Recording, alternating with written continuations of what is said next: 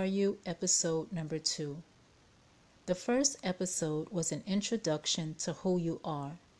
You are body, you are mind, you are spirit. In this episode, we will dig deeper into the connection between the conscious and subconscious mind. Let's clarify the difference between the conscious mind and the subconscious mind. Our conscious mind or thoughts are the ones we are aware of. For example, listening to this podcast, driving, listening to music. These are our conscious thoughts. Our subconscious mind or thoughts is a reservoir. It stores all of our invisible thoughts, things that have caused us pain, beautiful experiences, memories, our emotions, whether negative or positive. Our subconscious thoughts are the ones that influence or impacts our behavior. Let's take a glance of where the thoughts and experiences in our subconscious mind come from. Think of a child growing up in a home where he or she is only exposed to negativity. Negative words such as "you're ugly," "you will never make it in life," "you are stupid." The child is constantly being reminded of poverty and the lack of.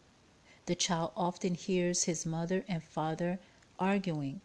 There are no conversations taking place in the home. The child is not shown love. The child is not given the opportunity to express his emotions or thoughts or ideas to his mother or father because children never have anything good to say. In school, the child encounters a teacher who adds more negativity to his subconscious mind. "You are dumb. Your handwriting is poor. You're not a good reader.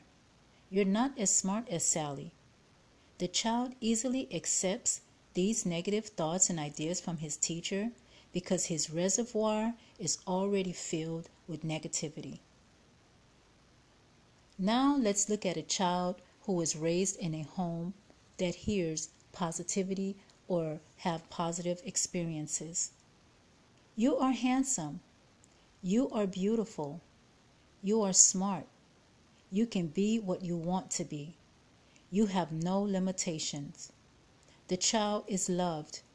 The child have experiences where he observes his mother and father sitting down in conversation.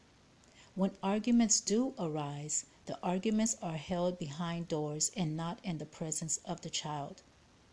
This child always has opportunities to share his thoughts and express himself to his mother and father.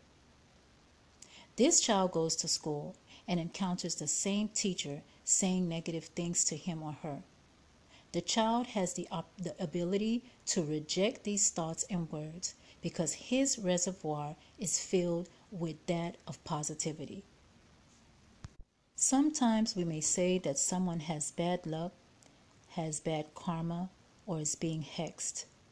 But we do not realize that it is the words of a mother, the words of a father, the words of a teacher, the words of a family member that may contribute to the negative thoughts, experiences, and words that are embedded in the subconscious reservoir.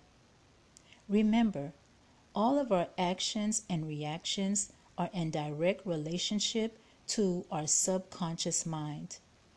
Be mindful of what comes out of your mouth. Be mindful of the thoughts that are running in your head. Be mindful of what you say to your child. Be mindful of what you say to your loved one. Be mindful of what you say to your spouse. Be mindful of what you say to yourself. Your beliefs become your thoughts. Your thoughts become your words. Your words become your actions. Your actions become your habits. Your habits become your values. Your values become your destiny. Mahatma Gandhi.